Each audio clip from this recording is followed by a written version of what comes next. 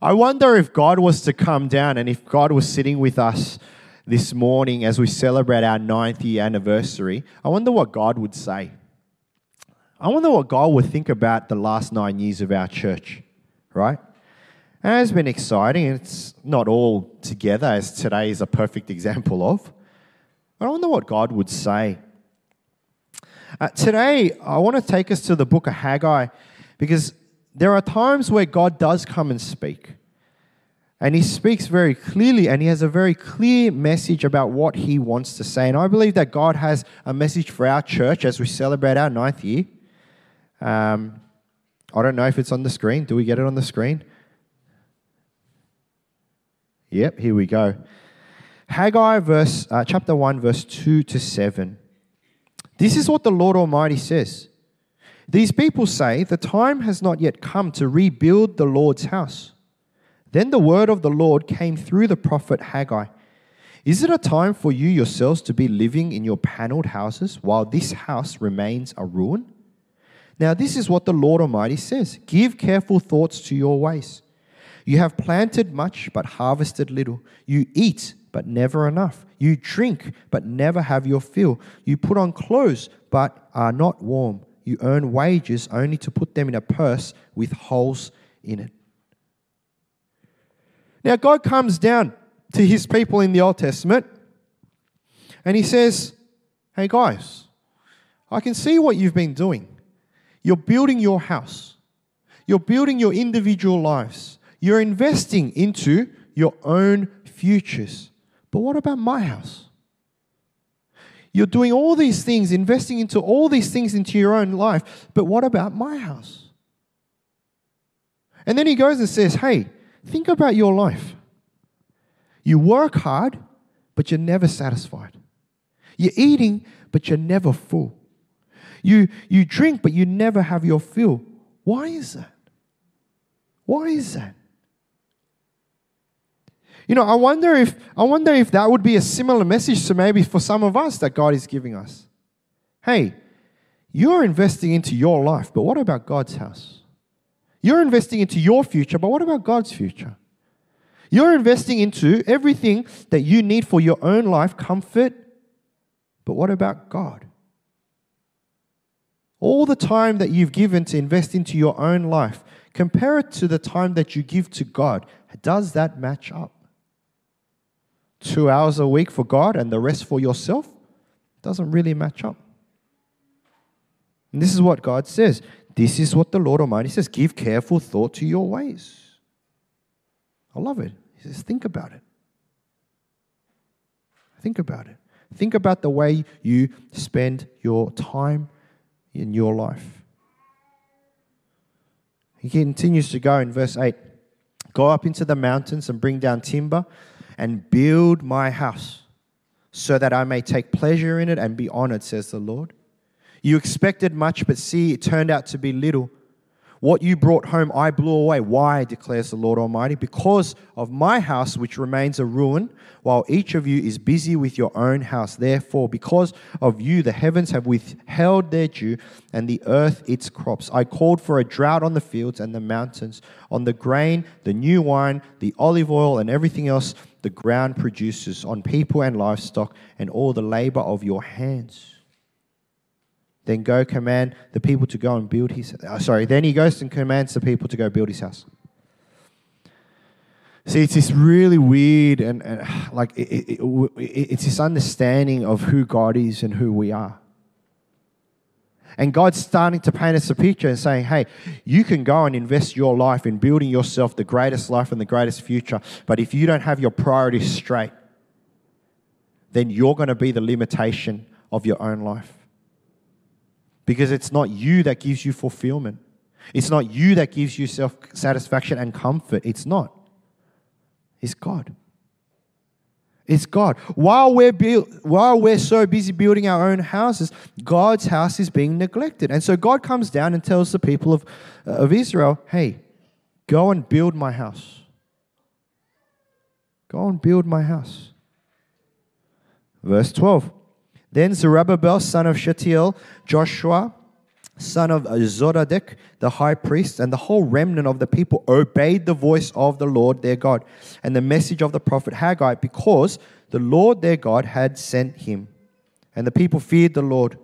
Then Haggai, the Lord's messenger, gave this message to the Lord to the people. I am with you, declares the Lord. So the Lord stirred up the spirit of Zerubbabel, son of Shealtiel, governor of Judah, and the spirit of Joshua, son of Jozadak, the high priest, and the spirit of the whole remnant of people.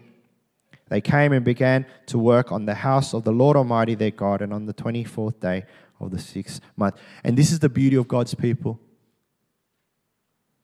This is the beauty of God's people. God speaks and they listen. God speaks and they obey. God commands and then they follow. The response from God's people was obedience, and they get straight into work. Now, I believe that over the last 9 years of our church, we have been doing our best to build God's house. And when I say God's house, I'm not just talking about the physical. Remember, 3 years ago, 2 years ago, we didn't have this building, but it was the church. I believe over the last 9 years, we have focused on building God's house, the church, whether it be the hardware, the building, the operations, the processes, the policies, the finances, or the software, the ministry, the mission, the prayer, or the people, life groups, discipleship, counseling. And I believe that God wants to remind us on this 9th birthday, make sure your priorities are right. Make sure your priorities are right. You can go and choose to build your life, but I promise you, if you don't prioritize and align God's house first, you will always be limited. Because the fullness of our life doesn't come in building our own lives. The fullness of life comes from living the purpose that God has created you, and that was for Him. It was for Him. You know, when we first started church 9 years ago, I promise you there was no one on that day that thought this is where we're going to be in 9 years. Like, we struggle to even plan 1 year these days. And, you know, I love our church. I think our church is amazing. You know, I really do. I love the fact that our church is so broken that even our equipment is broken. Like, just happens to break. It's just the way that it is. But I love the fact that no one's running around going, why isn't this church such a perfect church? What's with the multimedia? What's with the preaching? You know, what's with the worship? You know, where is half the worship team today? Oh, recovering from COVID. But you know, it is what it is, right? Like, that's the church. And I love the fact that you can come, right? And we hit that first word, belong. That you can come and you can belong. We had some guests at our camp, and one of the most encouraging statements that they said was, you know, we've been to a lot of churches, but this church seems to have the least in-groups. And I was like, huh? We have heaps of in-groups. They just don't know. But it was encouraging to hear that. And you see it. You see it. People are making an effort to include other people. Why? Because we're building the house of God. We're not building your friendship circles. We're not building your social status. We're building the house of God. And that's the formula. Build God's house. And God will build yours. Build God's house. Invest your life into building God's kingdom. And God will build into your life.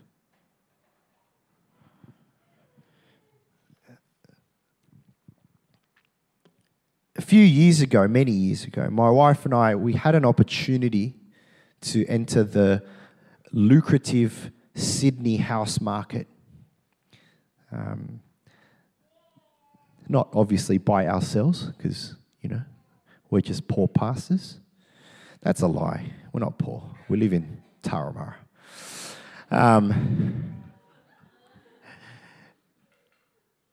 we had this opportunity to enter the house market, and back then we only had 2 kids or 3 kids, so you can tell how long ago. It was a while ago.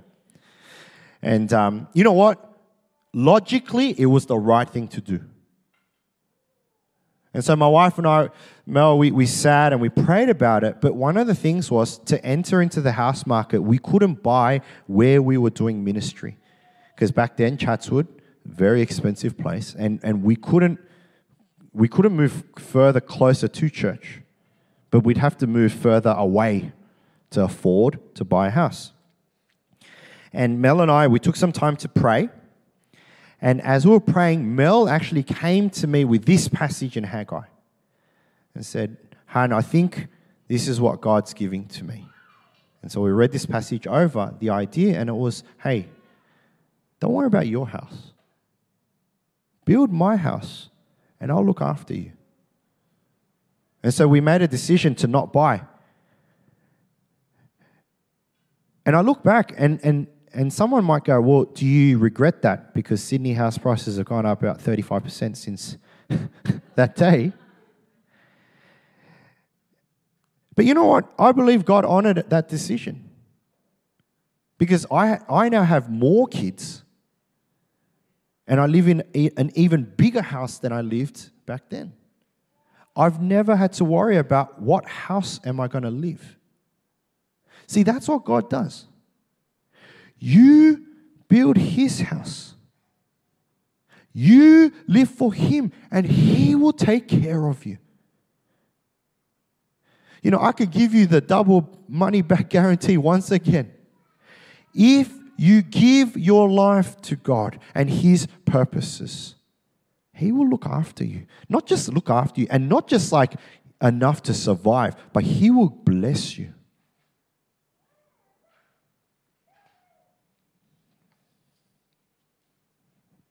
After the service, we're going to have lunch. I just remembered you have to take your chairs. That's the kind of church we are.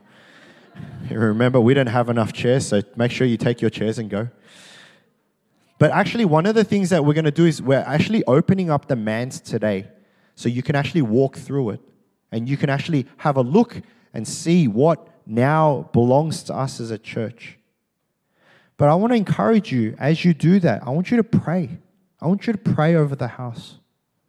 There's going to be people that are living in there that are going to be broken. There's going to be people living in there that are going to need help. There's going to be people in there that are going to be involved in ministry. As you walk in there, just pray, God, help us to build your house, even here.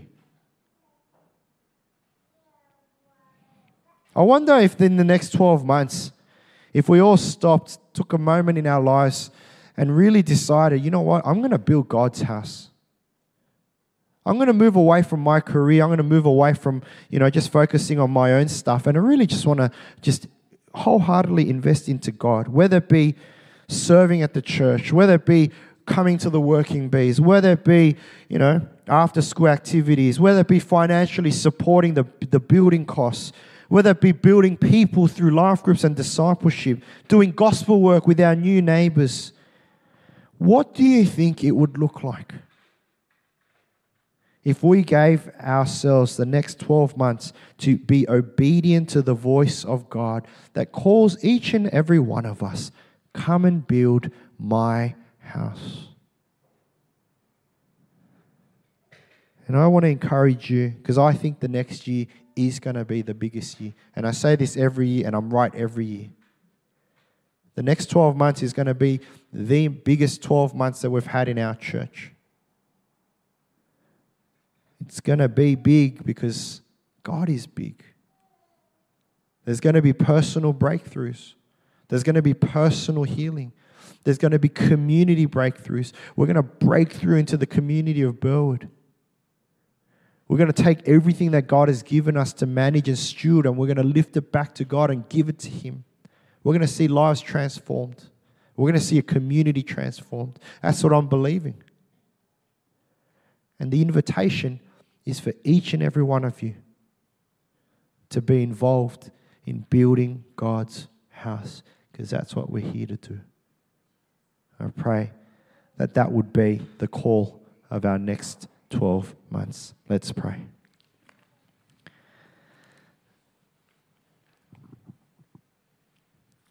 As God says to his people in Haggai, give careful thought to your ways. Why don't we take a moment to do that right now? Take a moment to think. You don't have to pray, but to think. Give careful thought to your ways. Whose house are you building at the moment? Whose kingdom are you investing into at the moment? Is it yours? Is it God's?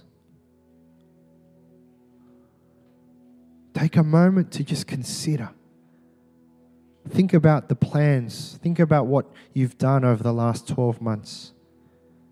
Has that been for you or has that been for God?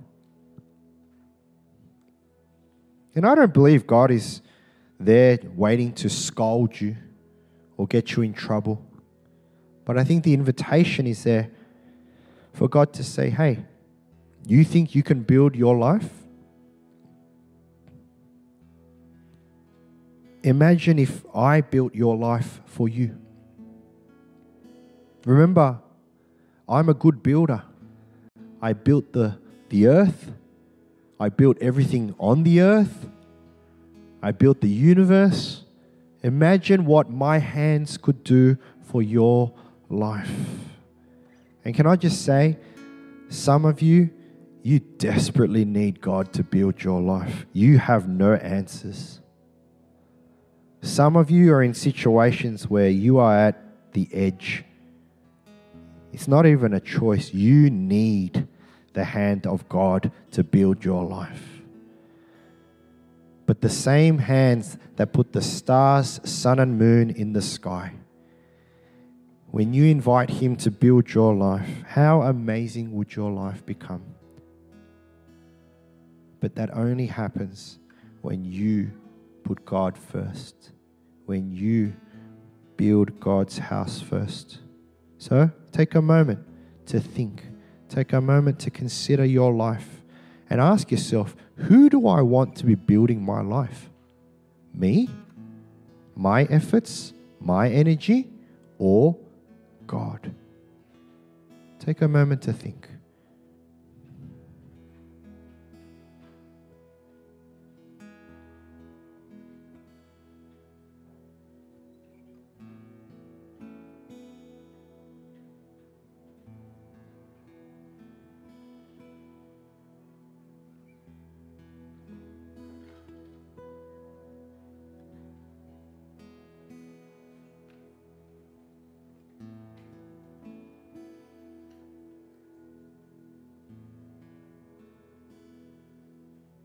And finally, why don't we take a moment to pray for our church?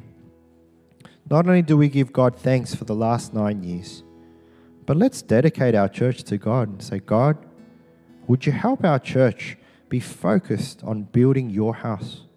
That we would never lose that focus, and that everything that we do would be for the sake of expanding your kingdom and not ours. So would you join me in praying for the church? Let's pray for the church.